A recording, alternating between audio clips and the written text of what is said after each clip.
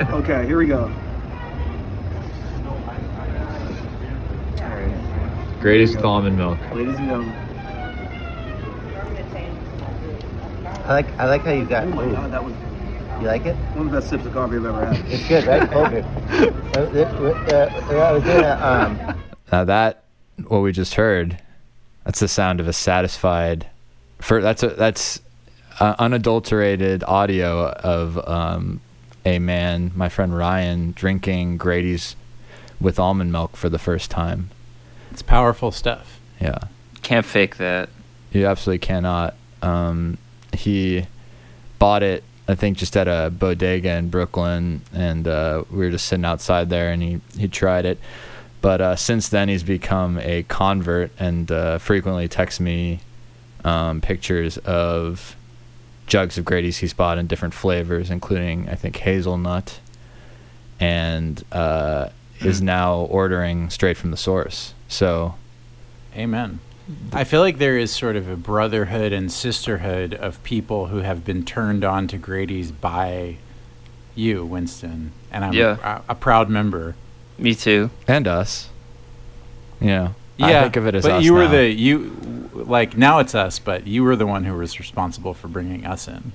Well, anyway, it doesn't. Grady's finds its way. It doesn't need me. It doesn't need us. It'll find it. We're helpers. We're conduits of some sort. My mom bought a Grady's T-shirt. That's huge. You can get that all Yeah. at Grady'sColdBrew.com.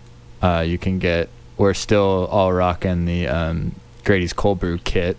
I just brewed up a fresh. I'm going through it fast, but I'm a freak. But I just brewed up some last night. You get a cold brew kit. It comes with a bunch of bags, instructions for how to brew it. It'll last you quite a while. You guys are still going with it, right?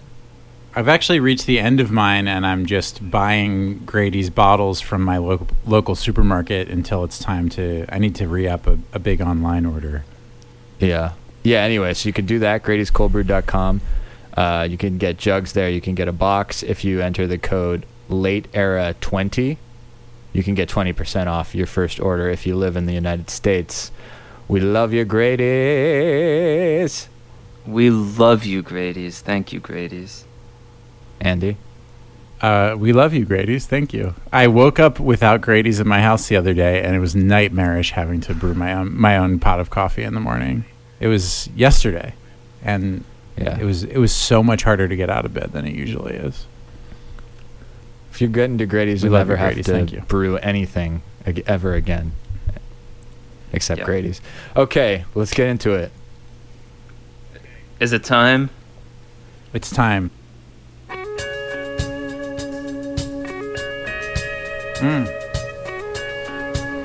It's like a wide open horizon. Anything is possible, including the flute. I feel like I'm levitating. At first you're like U2, and then the flute comes in, and then... You are listening to a very special late-breaking episode of Late Era podcast, where we talk about the strange, overlooked, underappreciated, and sometimes just plain inadvisable late career albums by classic musicians. Do we give Jethro Tull the designation as a classic musician, a classic band?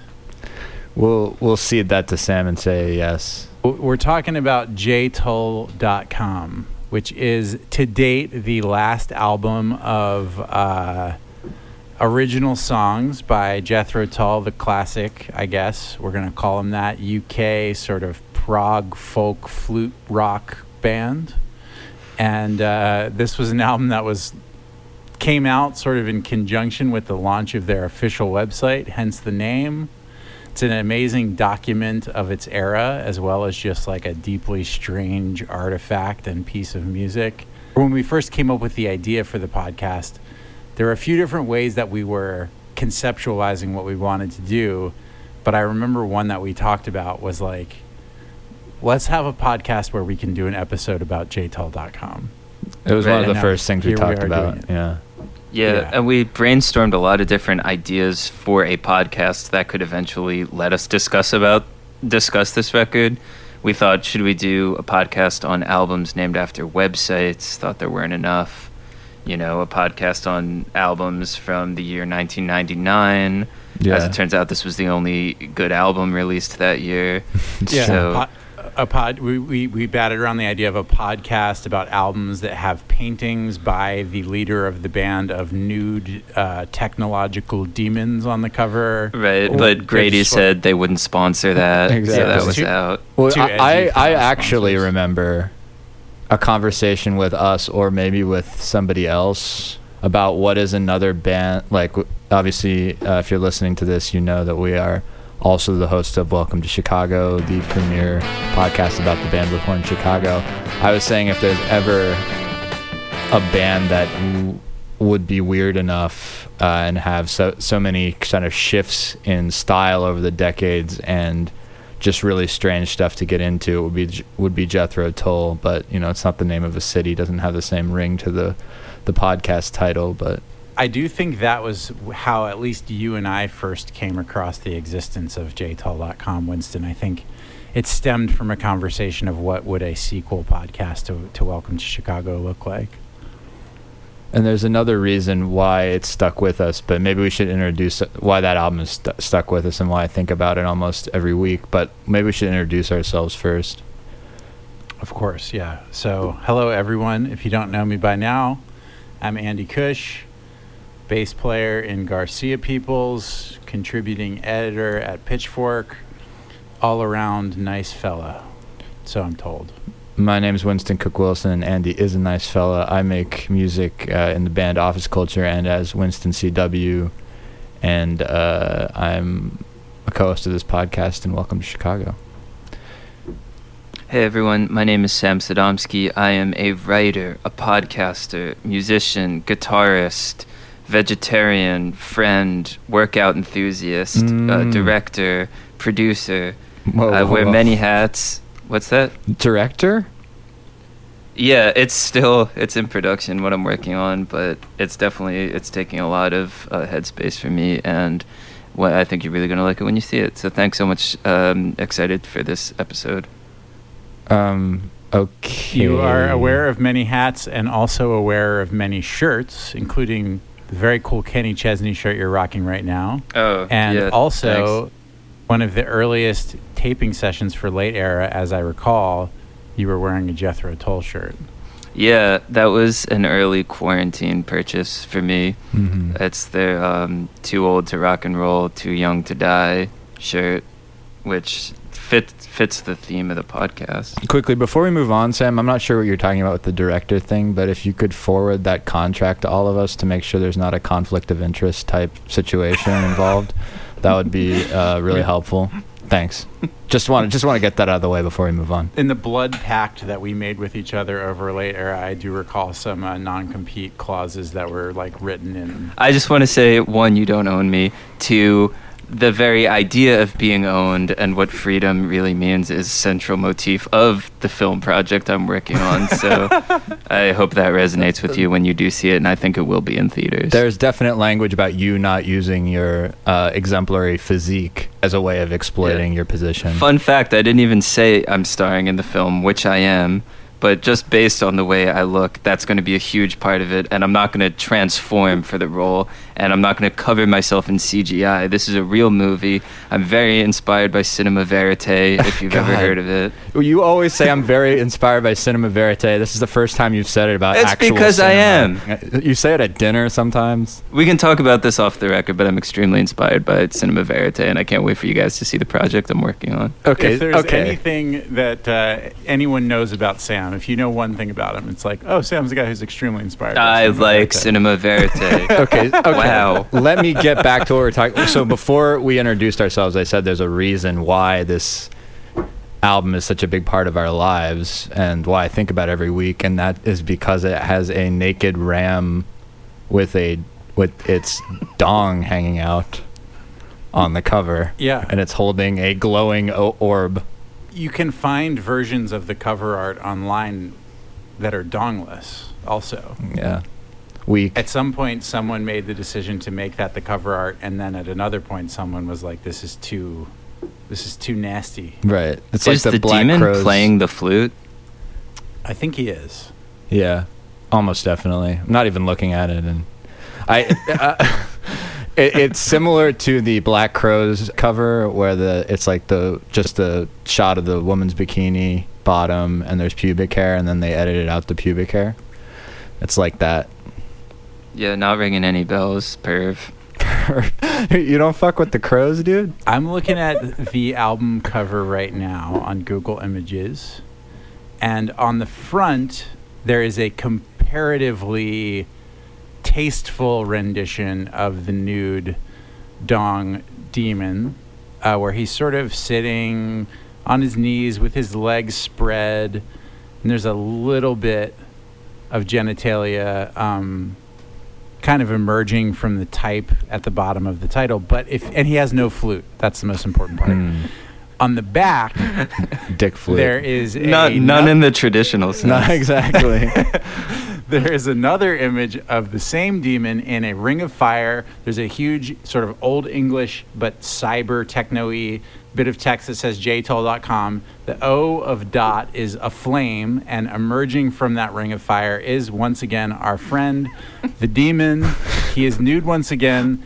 His dick is really just on full display in this iteration, and he is sort of sassily playing the flute as well. Damn, what a Okay. description. What reason do we have to believe that he's a demon? I'd like to talk He's about got that. red eyes. He- I feel like there's a strong iconographical history of sort of rams being associated with like Baphomet. Or that's a goat, I guess. Yeah, but- it's a goat. You know, we probably look like demons to people from his dimension. that's true. interesting. That's a Yeah. good point. Well, I'm just. I noticed that he has like human feet as opposed to cloven hooves. Exactly. So that's something. He's our inner selves in the digital age, perhaps. One thing we Well, should. that's our episode. Thanks, everyone. Exactly. Well, one thing we should say is about this also is that we teased this in the trailer that we were going to do this album in the trailer for this podcast. And I believe the way that we framed it was this album is a concept album about Jethro Tull's website, which is just categorically untrue. So Yeah, we made that up. which is interesting. Why exactly it's called jtoll.com, given that like there's the goofy 90s topics and certain musical flourishes that are specific to the time, but it feels like it's almost getting away from like the synthesizer based technological music that they were like derided for making in a lot in the 80s and experimented with here and there. So it's actually not a super technified album except for some modern lyrical references, which we'll get into in the course of the thing. Which I wish they had committed to more fully. Yeah, I think Like we the all first wanted three it. songs on the album or so have this really, to me, kind of cool effect of like almost like sci-fi of the present sort of thing, where he's just like describing really normal kind of like freeways and offices and like flying on a plane, but it's like heightened in a way that makes it sort of uncanny. And I was like, wow, I really love the lyrical world of this album.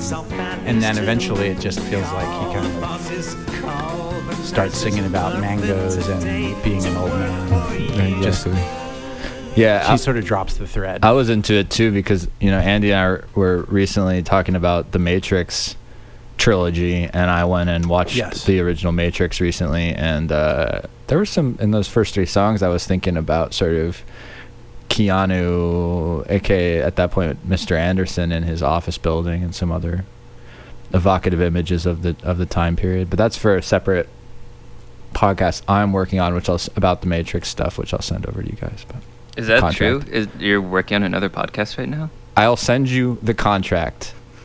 Okay? I've had it. But now you have the fucking whatever movie shit you're starring in, which is unbelievable. And now I have to take it back to the lawyer, compare it to your movie. Anyway, let's move Look, on. I don't want to get What? too into this. I mean, podcasting with you guys is a lot of fun, and podcasting is obviously blowing up right now. But movies is a whole nother thing, and that's kind of where I see things really going. I don't so- see them that differently. I see the next step for us being movies and TV, and I think that all art forms are the same at this point. Well, that much we agree on. Okay. In terms of what my next step is. So let's just keep moving. All right. Anyway, how we get to jtoll.com being a comeback album and all the phases, I want to kind of lay that out. And there's only one Toll expert among us, which is Sam. But so we'll get a run through there. But first, we should probably do the impression segment, which I don't feel as prepared for as I usually workshop those for a long time, but since this is kind of a rush episode, it's not exactly where I might want it to be.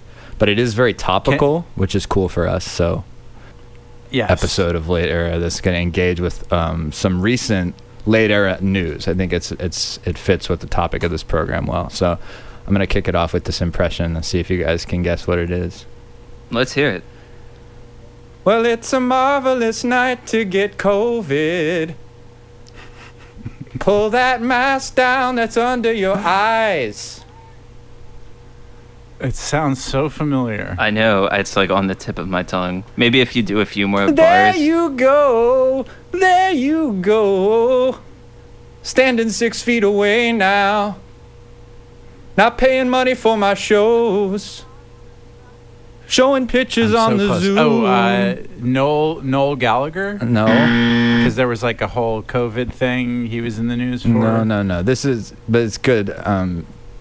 It's good because the reasoning for this impression also is that we're going to be talking about a lot of extremely British bullshit throughout this whole episode. So it is a Brit. Let's see what else I could do. That's most of the material I had prepared. Burned through all that. We're no closer to getting I it. was nervous. I was nervous to get I it was out. thinking Tom Hanks, but then when you said a Brit, I'm like, is Tom Hanks British? I don't Exactly. think he is. Well, he does a really convincing American accent and big. This man is has a lot of soul to him. Otis Redding? Is he British? Wait, hold on. I'm trying to think of how does Jackie Wilson said go? I have no idea who this could possibly be. Anthony Fauci. Okay, so it's Van Morrison. It's Van Morrison. Very good, Sam. And why Yeah. would we be talking about Van Morrison and COVID? Because Van Morrison just released a song called Born to be free. Yeah. and it's all about how he thinks that COVID is a scam. He really doesn't sing about COVID per se in the song. It's the first Right. song of a trilogy, right? Yeah. He wrote 3 songs about it. I'm hoping that he gets more heavily into like specific references to Anthony Fauci and stuff in the upcoming installments of the trilogy. His objection, he is upset with the dictates of governments against his ability to have full-on concerts. He wants to secure his bag by super spreading, and there's some interesting. And more power to him. Yes. And there's been a lot of earnest outrage about this, but I cannot help but think of it as insanely funny. For some reason, anything Van Morrison does, it's been decades of him being a hilarious, grumpy asshole, and I don't know why we'd expect anything else from him. This seems like a logical conclusion to me. Yeah. Or evolution. I don't think he's anywhere near done. No. But in terms of the amount of music he puts out, this is really a particularly beautifully half-assed song and recording. Yeah.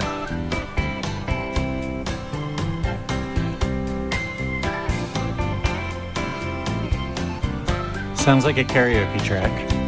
Computer play moon dance type shit. Well, the birds in the trees know something we can't see. Okay, 'Cause they so know far it's okay. We were born to be free. Birds don't have to wear need masks. The government crumping my style. Give them an Crumping inch, my style. they take a mile. take you in with a phony smile.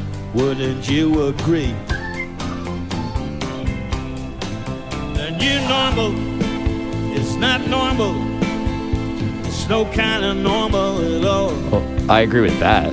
Everyone seems to have amnesia, just trying to remember the Berlin Wall. Okay, hold on. Let's pause this. Some kind of new old ideology. This is another one of those instances that I just really feel bad for the backup singers who were hired for this session, having to sing along to Van Morrison's idiotic anti-COVID mask-wearing lyrics. And you know they weren't wearing masks in the studio. Very Must have true. been like, yeah. take it off. They're all dead now.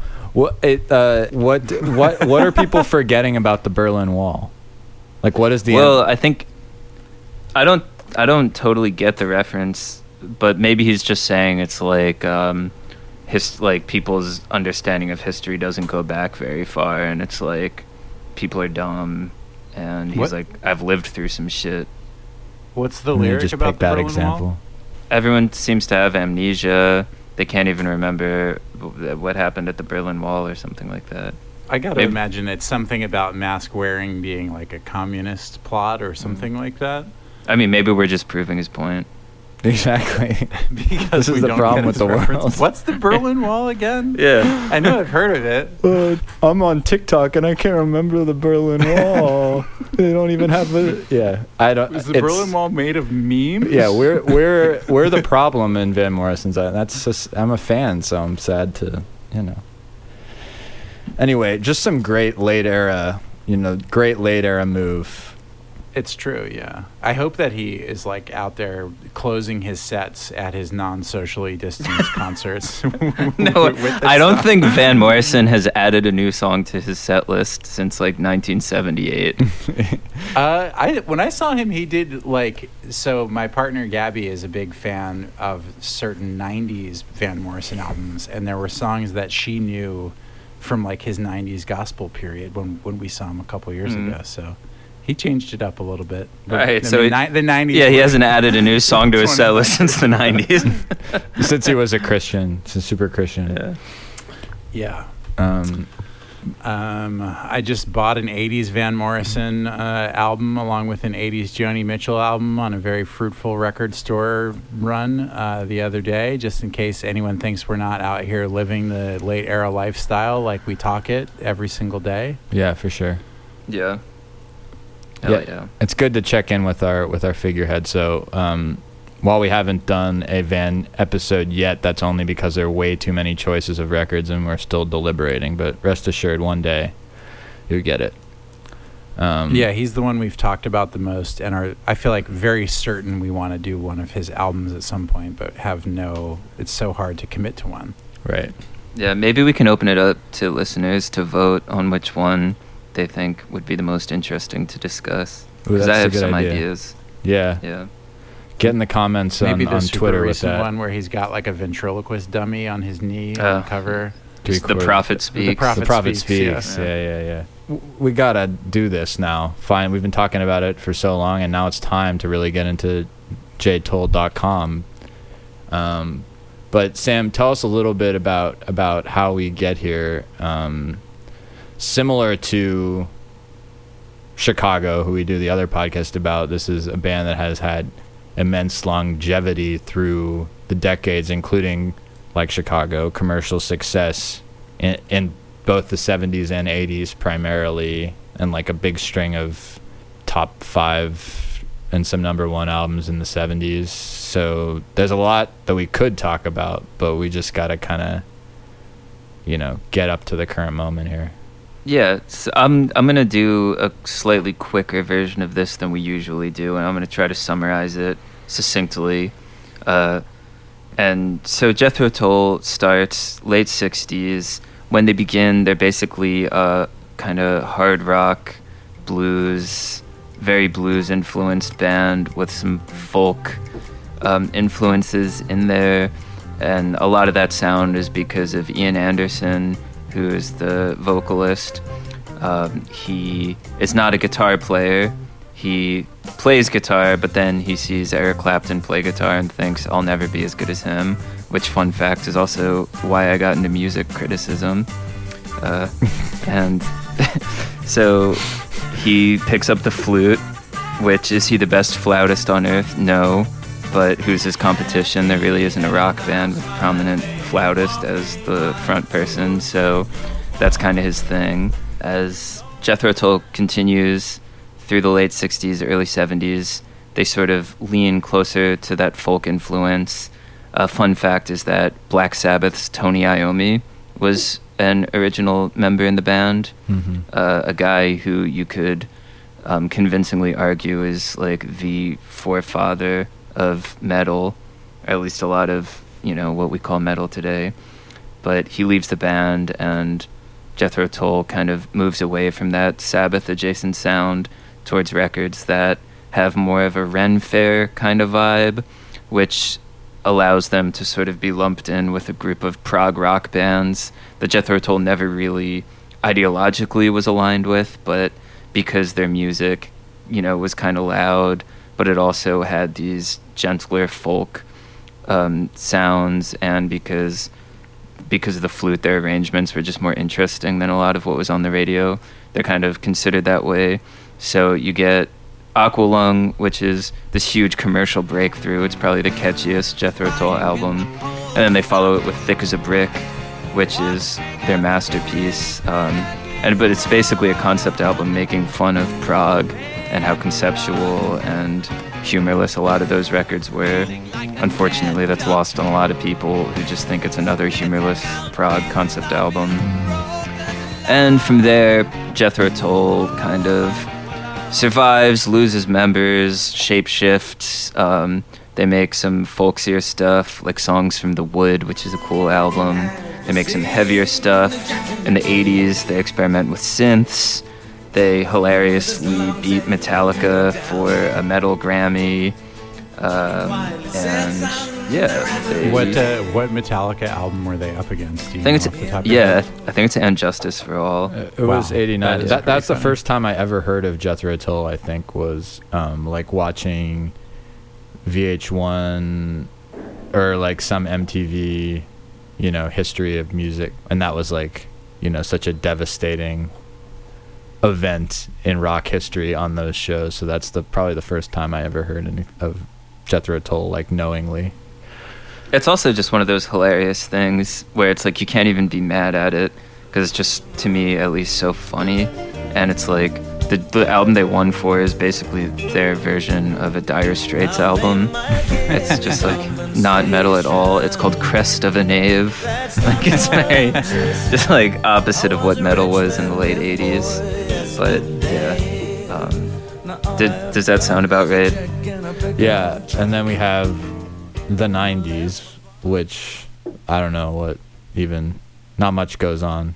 They kind of work around to doing this really low stakes music that's like jtoll.com, I guess, which is like some mixture of the things that people associate with Jethro Tull in kind of a mediocre. Yeah, I mean, well, the other thing is, right, he lost his voice, sort of his vocal. He had throat surgery, and his vocal. I actually thought that was overstated in the things I read about it. I thought his voice sounded fine on a lot of the record.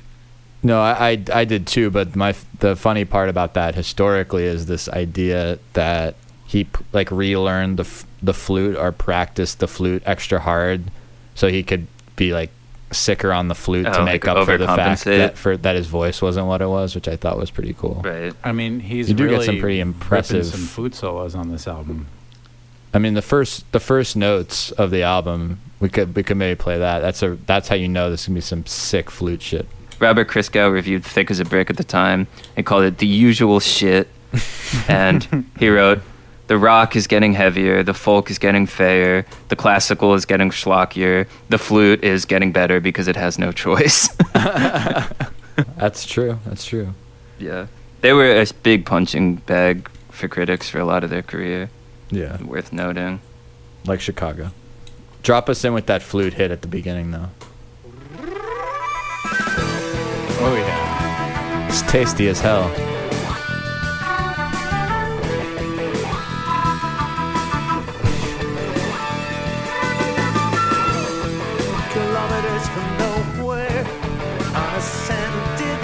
you. Line with poppy girls didn't stop to say. Right off the bat, I put this on and I'm like, uh-oh. You know what I mean? For me, this is... I love the articulation at the beginning of each phrase where it's like... Well, I mean, do we like flute in general as an instrument in rock music? I like it in jazz sometimes. What's an example of Little good Herbie flute? Mann? Yeah, Herbie Mann. Hubert Laws. Yeah, I could get into some flute. Sorry, go ahead. No. I don't feel like I'm inherently opposed to flute in rock music, but I do like a lot of things about... Well, I like some things about this album, but one thing that I don't like is the pairing of the flute with the like super sort of canned like Boss Metal Zone 80s metal guitar, and the way that it's like when the album is mixed so that the flute cuts through like so much more than this like guitar sound that's supposed to be like huge and heavy. It makes the guitar sound so rinky-dink and small that it's like sort of under the flute. Like I really don't like the way the flute and the guitar sound together on this album.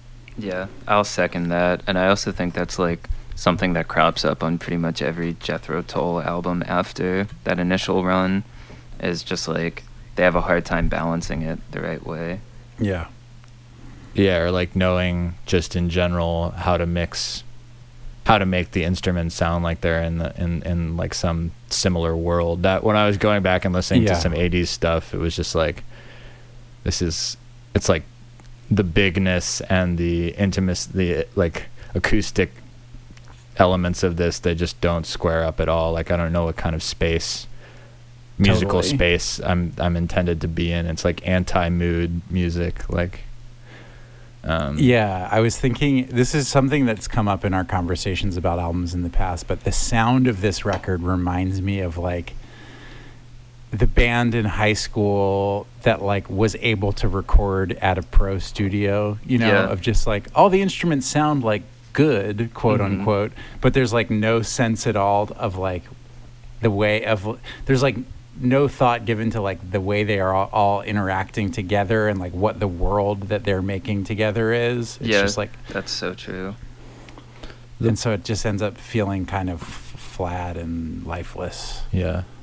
I mean, and it makes me feel bad because I'm like, Jethro Tull, you guys are like legends. You have several staples of classic rock radio that like everyone knows, and like it makes me sad that they're like working with some like third-rate engineer who like doesn't know how to make a record sound good, like, you know, 30 years into their career. Yeah, I hear this and I don't think like, oh, this is sad for Jethro Tull. I just think like, damn, I think Jethro Tull sucks. Which is, I'm sorry, that's what I don't have.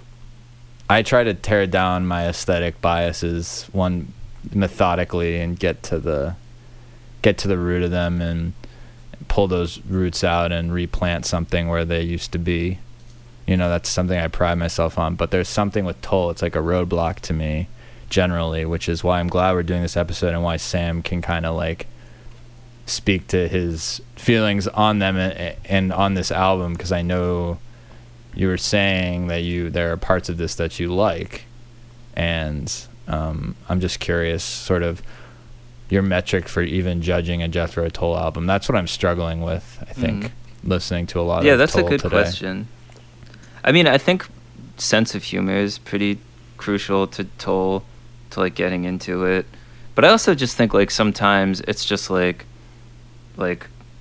cool riffs, there's like a kind of like escapist mood to it. I feel like I'm really put on the spot after that, because I mean I should also, full disclosure, I don't love Jethro Tull.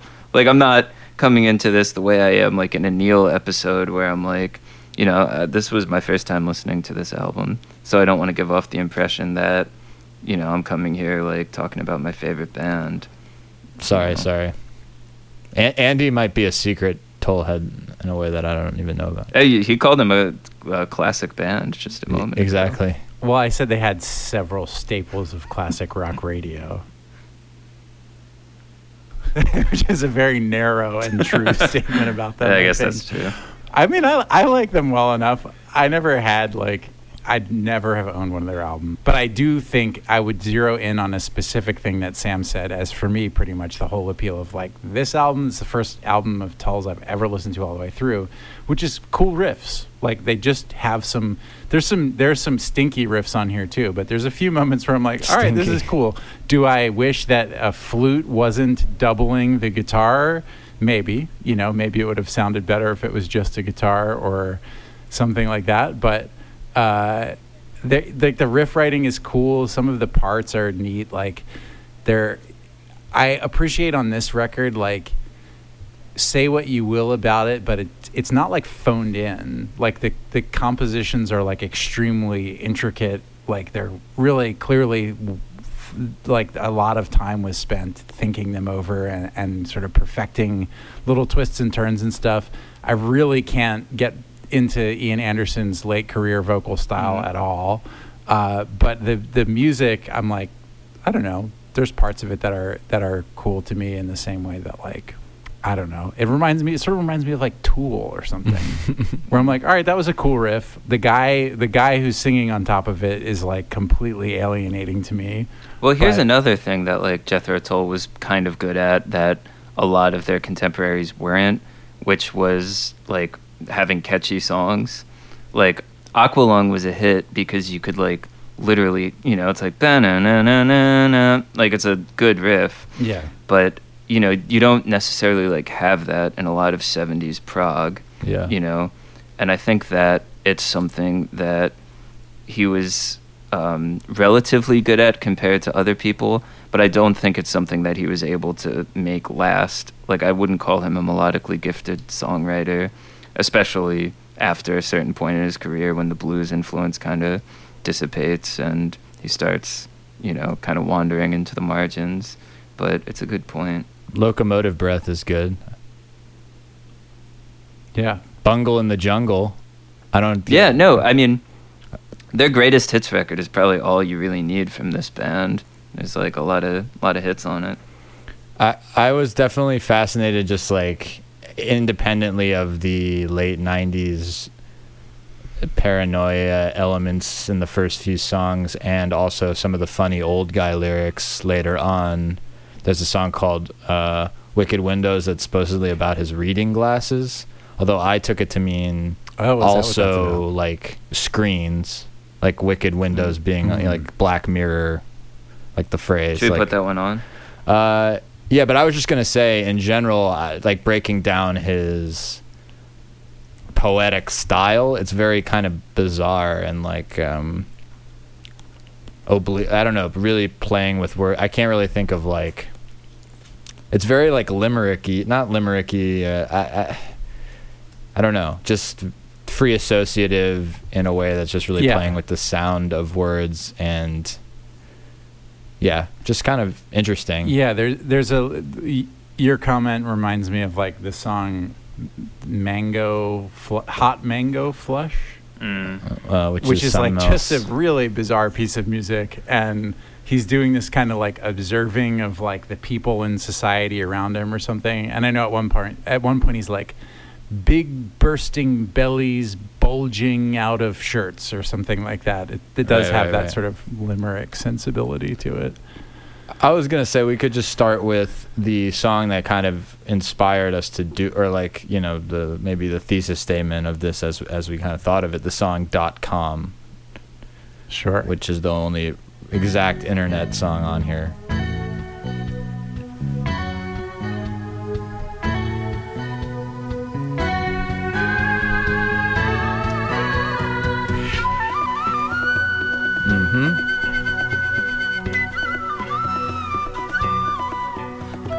Definitely been practicing.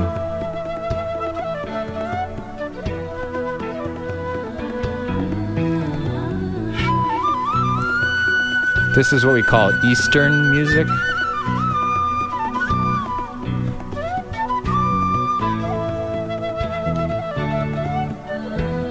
Eastern music about the internet. It's a wide world out there, so much wider than imagined. I can't quite put my finger on the pulse. I'm basically not opposed to it until he starts singing. Just beneath the raw silk sheen that reflects the tints of autumn from the hills. So punch my name, and in case you wonder, I'll be yours. Yours.com. Pretty tight. This song's pretty tight. Executive. What does that mean, I'll be yours.com? I don't know. It's poetry, Andy. I don't know. There's parts of the wasteland I couldn't tell you what they're about. Yeah, I was also going to direct you toward the wasteland to answer that question. That's essential context I should have thought about. Maybe it's more Yeah. proof rock. He's more of a J. Alfred proof rock type. Anderson. Yeah. I mean, I think like melodically, it's actually one of the catchier songs on it, which I don't know For if that's sure. saying much. It's one of the But- top 2 or 3 songs on the album, I think. Yeah. I don't know if I like the chorus seems resonant and like somewhat catchy to me because I spent some time editing it into the trailer of our podcast when we first did it. Yeah. But I was like, oh, right, this part. I remember this. I like Yeah. it. Well, I mean, I'm always a sucker for songs that like allude to words the writer knows will be dated in a matter of time. Like I love on Lana Del Rey's last record when she sings about dropping a pin. Like it's the first time I've heard that. Like drop a pin to your location, Yeah. you know. And so I think like even the fact that he would incorporate something like that or in the next song when he's like email, like I think the fact that he would do that, there's like a kind of lack of pretension to it, especially for a band who's like, 1, super associated with the 70s, 2, makes music that like alludes to like old timey stuff, you know. There's like kind of a funny toying with how people see them that I appreciate. Yeah. The next song where he does say email is my favorite song on the album. And important also. This is the one with the Trump reference. Yes. This one yeah. actually has like interesting lyrics too. In general, it's like this weird kind of character sketch of a guy playing hooky, and he ends up in Atlantic City and like falls in love. But there's sort of this backdrop of like the pressures of his corporate life. I don't know. To me, this has this very vivid. It's like a Cronenberg movie. Yeah, but wouldn't you believe JTool.com has a Trump reference in it, folks? Yes. Nose pressed against the triple glaze. Also, the main theme of this song is almost exactly the same as the opening of Mike Oldfield's Tubular Bells, which is like famously the theme of The Exorcist. Is like the like every time it comes in, I'm like, oh, The Exorcist, but it's just jtall.com. Yeah, a little bit frame by frame too. Except you have a fucking flute. Email that girl who's working nights. She can dress down for this wind and rain. The sexual aspects of Ian Anderson's right, like there's always this weird kind of lust on the margins of these things. Yeah, that's very real. And I was faced with it in so many songs on this record. Yeah, Bends Like a Willow in particular. Bends Like a Willow was like, I was just kind of freaked. Daddy Likes? Daddy sometimes gets embarrassed, you know. He can't. Daddy was embarrassed by it. Mm-hmm. I felt uncomfortable. Sometimes gets embarrassed.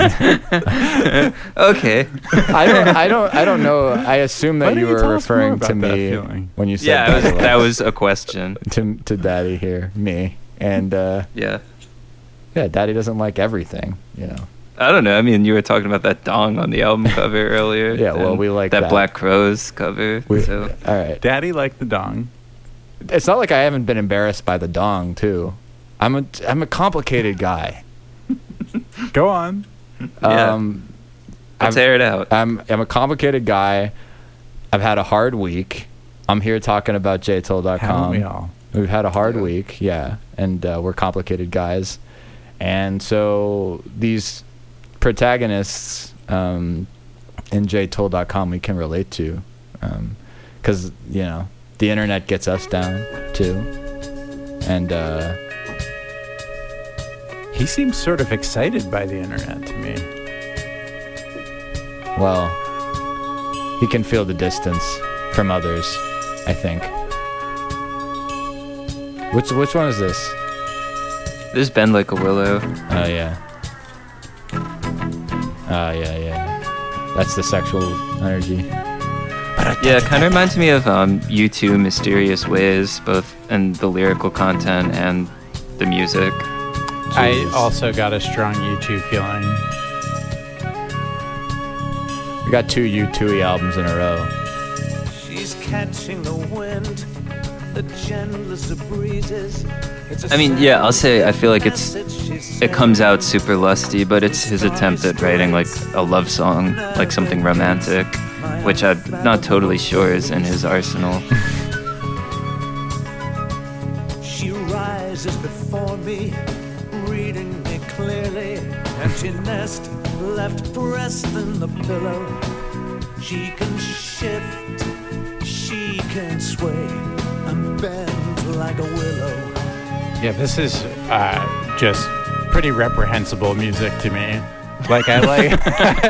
yeah. No way around that for me either. Sam loved it though, right? No, I didn't love it, but I'm sympathetic, but it's bad. What do we make of... I was going to bring the conversation to a little song called Hot Mango Flush. Yeah, let's put that on. Yeah. This is a good example of if I would answer the question, what do you like about this album, with maybe something about this song. Just for the way it is so completely its own sort of weird self. Like, it's not trying to be like relevant in any way. It's him like doing this horrible poetry over like weird odd meter jazz fusion. Hot mango flush. But I hate that. Ladies with ice cream hair. Hot mango flush. Gyroscopic. Somehow when the Hot Mango Everybody's Flush happy about something. dropped on the record, I admit to feeling relieved. Something Go on. else, just something else to happen. A little bit of straight up unfettered whimsy. Guitars kind of drop out. I'm just like, all right, this is strange, silly British man Yes. doing a strange routine and for silly. me. Really, like, cut out the middleman, get me straight to the Ren Fair, take out the other shit. Hmm. You know. I found myself puzzled and then eventually positive about Hot Mango Flush. But what I did not like at all was the reprise of Hot Mango Flush, which is called like Hot Mango Surprise or Yes, something I think like it's just Mango Surprise. It's like, you want more of this, baby? Here it is. which is like, oh, you didn't get enough of Ian Anderson saying Hot Mango Flush. Mango flush. I mean, it must have just felt good to say it. Like, It feels good for me to say it. why don't you say it once? I prefer to say it alone. Hot Mango Flush. That's all. I'll say it. But is this? Can I? This is the kind of phrase I could use to make ASMR videos. Yeah. Hot Mango Flush. I'm gonna make it my password on all my accounts. That's good. No one would ever guess it. Flush. Hot Mango Flush. Just really gross. Hot mango is a horrible combination of two words. And like flush makes me think that it's sort of poop being flushed down the toilet. Okay. That's a perfect segue. Sam, To what I like? what do you just like on this album? I mean,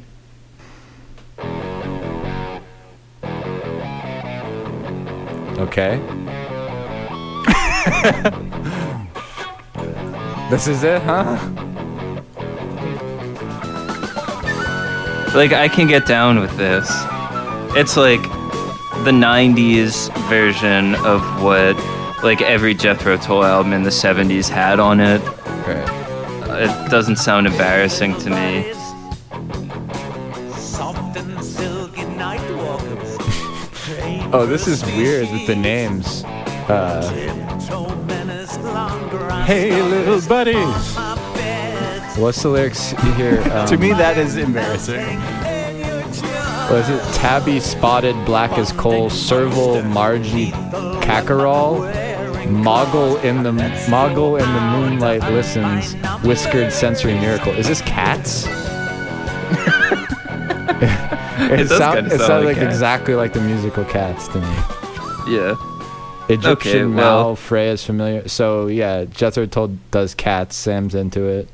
Alright, well, he's not fucking Leonard Cohen. It's like, it's a 90s Jethro Tull song. Sam loves it. This is Sam's favorite shit of all time.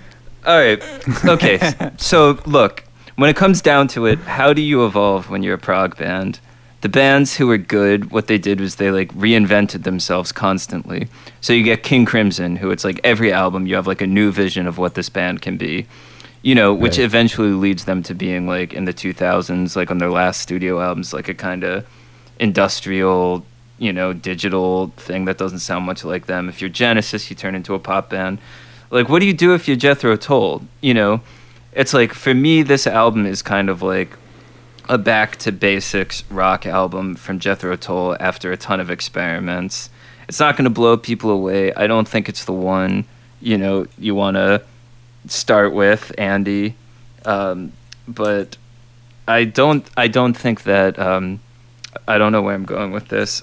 I just don't think I can defend it very hard. Other than saying it's back to yeah. basics, but it is engaging with the topics of the time, which it seems like throughout his career he'd get these kind of narrative obsessions, which I find charming. Like in the 80s, he was into like spies and espionage, and that was kind of tight. So I was enjoying dabbling in that synth stuff. There's one song where he's kind of doing like a private eye, like Hall & Oates' Private Eyes almost. I feel like there is sort of a spies and espionage undercurrent to the songs that I like the most here. Sort of maybe more implied, like this guy flying around in his like executive airplane seats or whatever. Like there is this sort of sense of like high intrigue that I kind of like about some of the songs on this album. The album also engages with an important topic, climate change. That's right? it. And Yeah, he says something about like the climate getting warmer at one point. Well, El Nino, there's a song called right, El the song El Nino, Nino. which was such a big fixation. I remember, you know, at the time in the late 90s, and it freaked me out as a kid. I remember. So this is a real relic of the time. I feel like El Nino fear. As one wet merchants turn their eyes towards the west. El Nino really leaning into the Spanish Trade winds aspect. falter as if in dire consequence.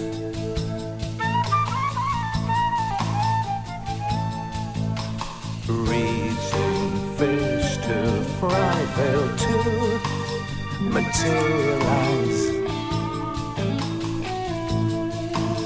Yeah, well, this is, you know, Christ child blood. not exactly what I think of when I think of the destructive power of Mother Earth and stuff, but nonetheless, he's engaging with the issues of the day. And I do think we can give him a little bit of credit for being prescient, at least in some moments, like in that song AWOL, when he's sketching a scene of like a man running away from work to like go have a little love affair or something. I think it says something that the backdrop he chose to set their like tryst against is like Atlantic City and the Trump Tower specifically, or the Trump Casino. Like, I feel like there is a sort of scene setting of the late 90s where he's like pulling out elements of the era that do, like, it feels like he pulled some of the right stuff to sort of make resonant. We could hardly hear any of that. I heard you call it resonant But impression, it so- ended with resonant. Well, it's also prescient in that I'm on this Zoom call with you guys right now and struggling to connect with you through the internet because my Wi-Fi is bad. This is about 56K dial-up quality, Andy. Exactly, yeah. Little did he know that 20 years later, Right. people would be discussing it over failing internet. Can I just Totally. quickly, again, take advantage of the fact that we're doing this taping so near to airtime and say, can you believe about this Trump guy, how much he paid in taxes? So little. Yeah. It's the $750. What a Speaking of what political a stuff, nincompoop. another political thing about Jay Toll that was in the news was like Ian Anderson was like really mad that people had made Jethro Tull face masks at the beginning of COVID, Mm. and he was like, I just want to say these are not licensed. Why was he mad? Is he a big intellectual property kind of guy? Yeah, which maybe we should watch out for with this episode. But he was I don't know if he was anti-mask, because he also said something about he's planning to do like gigs, like he really wants to do shows again, or if he was just being like, don't put our logo on things. Fuck, he's like, he might be like Van secretly. Yeah, I don't know what's going on over there. Real quick, before we get into, you know, what kind of stamp we're going to put on this shit, I would like to talk about Wicked Windows. I think that might be the most topically fascinating one on here. We should also talk about the hidden track at some point. Oh, yeah. And the website itself. Right. Right. Okay. So that's a 1, 2, 3 that we need to get into. We can all lead and the then segments. Boom, boom, boom. Okay. So let's hear a little Wicked Windows. Through wicked windows, framed in silver and hung in toughened glass. Upon my face, around and over, now and then. So that there he's really just describing his reading glasses. Of men who loved me, no stories. I don't know this stuff about men who love me. Some of the lyrics suggest he's like looking at, you know, Facebook, but of course he wouldn't be looking at Facebook, like looking at pictures of old friends. This is a good moment of this album musically, I think. I think fans, Yeah. I Down with think this fans like this one. I think fans like Wicked Windows, and I would say that it's maybe the best song.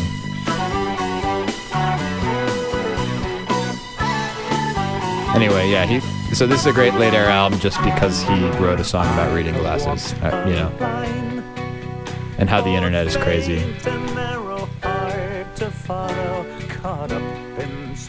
You like that one, Sam? I do, yeah. Yeah. I like the allusion to Christmas time in the chorus, which is a Jethro Tull classic. A lot of Christmas in their songs. Well, importantly, what's their next album after this? Jethro Tull Christmas Is it album. their Christmas Yeah, album? That's Yeah. so this is their last original songs album, and then they make a Christmas album in 2003.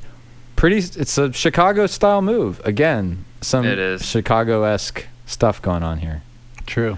Yeah. There's something festive about Jethro Tull's music.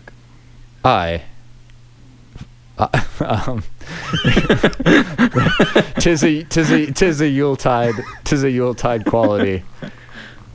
Tis a Yuletide quality about it. It's like the kind of shit that you like, right, Sam? Because you like this stuff. It's all like. I mean, yeah, that delighted me, actually. All right, Andy, what did you want to talk about? Oh, so I wanted to just talk about jtull.com itself, the website, which, you know, as with any website on the internet, you can go to a little other website called archive.org and pull up sort of the old version of what, you know, what you might have seen if the year was 1999. You just bought the new album by your favorite band and you want to know what this whole internet thing is all about. You go to jtull.com. There's a photo of the band where one member has like a little spinning bow tie GIF that has been superimposed on him in a very cheeky way. It's funny because if you toggle through different versions of the website, it's like in October 1999, it was just a normal photo of them. And in November 1999, the spinning bow tie GIF has been added. So I love thinking about them adding that particular update to the website. Otherwise, it's like this super funny, charming sort of GeoCities-esque thing where there's like a section of links that you might be interested in. One of the subheadings on that page is chili pepper related sites, in case you are interested in chili peppers and you want to get your info from Jethro Tull. There's another subtitle, cat related sites. There you go. See? One of which features a page on Ian Anderson and his cats. There There you go. Well, that ties into... Oh, no, that's... Never mind. It ties into what? Okay. I'll cut that. No? Yeah, check it out. If you're into jtull.com, you got to visit the website. What can I say? It's a funny relic of its era. That's all I got. Tis a Well, romp. thank you so much for that, Andy. And thank you for that, Winston. There's this bonus track we're going to talk about, and I thought that it was, for a minute, I was thinking it was The Secret Life of Cats, but it's The Secret Life of Birds. And Right. both AKA birds. Slob. SLOB. Okay. Yes. Those are the letters. Oh yeah, there are on jtull.com. There's a whole section about slob tour dates. I didn't connect it to being Secret Life of Birds. This is Ian Anderson's solo album, which he teases at the end of jtoll.com. Yeah. In the classic style of a turn of the 2000s hidden track vibe. So let's hear what he has to say. Hello, this is Ian Anderson. Congratulations, you have happened upon a bonus track on this edition of the new Tull record. It's a preview of the title track Delightful. from my solo album, The Secret Language of Birds. Tweet, tweet, tweet, tweet. See you in the morning. Watcher, put on me wellies. Maybe the secret language of birds has to do with Twitter, because he's like tweet tweet. He's seeing into the future. yet Whoa. again. It's a little Damn. on the nose, Andy. a little. No, I think Andy's spot on. If I was in like Thank you, a Sam. English class or some sort of, music appreciation class, and you said that, I would say no, that's incorrect. All right, well, sounds like just the kind of perspective, Well, fair enough. conversation people come to a podcast like this for. Yeah, I'm looking for educator work. So All right, should we hit fantasies and deluge? I think we should. F's and D's. Perhaps you know by now as a listener that we close each episode with a segment called Fantasy or Delusion, where we judge each album according to the metric of whether it's a fantasy or a delusion. This, of course, is a reference to an album that we'll be tackling on the show eventually called Fantasies and Delusions by Billy Joel, yada, yada, yada. You know the drill at this point. We've been here before. It's time to talk about whether jtull.com is a fantasy or a delusion. I'll go first. Sad to say it's a delusion. I really kind of want to like this album. I love the fact that it exists. I love that J. Tull are not trying to be anything other than themselves. There's not the slightest hint of pandering to a trend. You get the sense that Ian Anderson is really actually fascinated by the internet and wants to talk about it in his songs. Musically, they're just on their own weird flute, hard rock, prog folk wavelength. I don't feel like there's any reason for this album to exist other than that they wanted to make it. I'm saying all this positive things about it, but the fact is I'm never going to listen to it again. The music fucking sucks for the most part.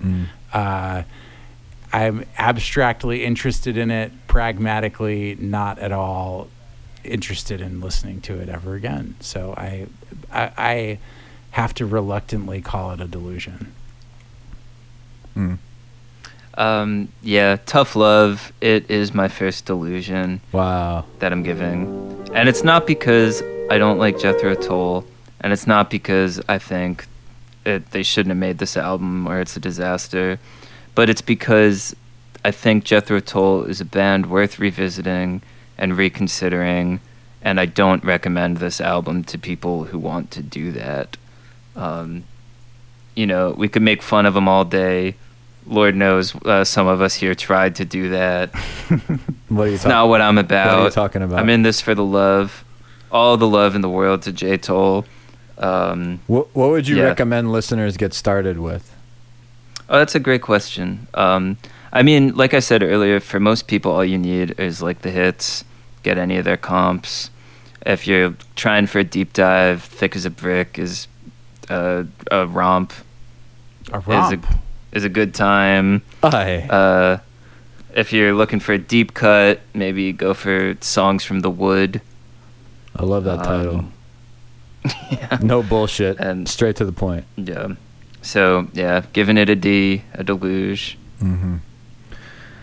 Yeah. Well, it's certainly a delusion for me. I'll say a couple of simple things. One, certainly doesn't live up to the majesty of that cover. That has been a big part of my life. I feel like it's been like a couple of years. It's been years at this now, point since we've started talking about it. And it's just been like constantly like in my photos on my phone or on my desktop for easy access that I can just send it to somebody and be like, look at this. But then when I had to actually come and listen to it, maybe nothing could have lived up to it, given how much space it assumed in my brain. But this certainly did not. I was sort of fascinated by the kind of narrative aspects of the first few tracks, but I really find it's a hard type of thing. And I'm not a prog. I'm not like anti kind of prog or theatrical music of a certain sort that this might be adjacent to, but I just really had a hard time listening to Jethro Tull. Even when I was going back and listening to old albums, I was like, this is not the vibe. This is not the man I want to let into my home in COVID. I don't want to, I don't want to consort with this not a wood nymph, a woodsman, a sprite, an elderly sprite of the wood is not. I don't want this guy in my apartment. That's how I was feeling, and I get that he's good at the flute, but he's overcompensating at this point in the 2000s with the flute. I get what you can go. You can do the extended technique. Miss me with that, man. I'll go to a new music concert if I want to see that stuff. I don't need that over the canned guitars. Aye, pal, come on. That's my New York energy against his whimsical British energy force field coming up against it. So, sorry, Ian. Ladies and gentlemen, that was our guest, Robert Christgau. I'm feeling punchy and mean tonight. Fuck you, Ian Anderson. And fuck the haters of us. That was a virtuosic Fantasies and Delusions spiel, Winston. I think that was unreal. That was great stuff. Thanks. I'm shaking right now. I blacked out. I don't remember what I said, but I'm sure it was brilliant. Is that it, folks? Did we actually finally talk about jtool.com? Our white whale. Well, that's not really our white whale. It's one of them. I think there are two more. Yeah. Honkin' on Bobo and Fantasies and Delusions. Yeah. Big ones. But Sam, what are we talking about next time? Well, this episode was a nightmare for me. I'm going to try to redeem myself next time. We'll be talking about Aerosmith drummer Joey Kramer and his 2006 collection of children's music, Me and My Friend the Ostrich. That's going to be really, really good. Sounds heartwarming. Yeah. It is. It'll be fun to talk about a failed tie-in with a water park. It's kind of cool. Yes. Well, I can't wait to dip our toes into that one. Ooh la la. This is a new catchphrase. Ooh la la. That's sort of an Ian Anderson-esque reaction. I can imagine him saying ooh la la. I was trying to be more French to counteract the British thing. Oh, okay. Oh, man. It's been a night, hasn't it, folks? Yeah. It's been a week. It's been a night. I'm going to need some time to recover from all of this. I haven't even begun processing it. I feel like I need to get unplugged from the Matrix. I need to get the thing pulled out of the back of my head. And I'm glad you watched Bye-bye. Oh, bye-bye. Like they say in the Matrix. Famously. Bye-bye. Morpheus. Bye-bye. Morpheus played by Nick Swardson. Okay. I hope my recording device failed during this thing. I really, really do. I hope no one ever hears this. We love you guys. Thanks for being a late era listener, and you get us through it. And what's that? If you have a late Van album you'd like to hear us talk about, maybe hit us up in the Twitter comments and let us know, and maybe we'll send out an official poll or something like that. But remember, we're eternally grateful to Osiris Media for sponsoring this podcast through thick and thin, but we're also so grateful for Grady's Cold Brew, our favorite cold coffee drink, New Orleans style, made in the Bronx. Remember, if you go to Grady'sColdBrew.com, sample their products, and you can get 20% off your first order with the code LATEERA20. That's LATEERA20. So check it out, Grady'sColdBrew.com. Thank you all again for listening. We love you. Until next time. Late Era is hosted by Andy Cush, Sam Sadomsky, and Winston Cook-Wilson. It is edited and produced by Winston Cook-Wilson. The executive producers of Late Era are Brian Brinkman and RJB. Logo design by Liz B. Art and Design. Late Era is a part of Osiris Media.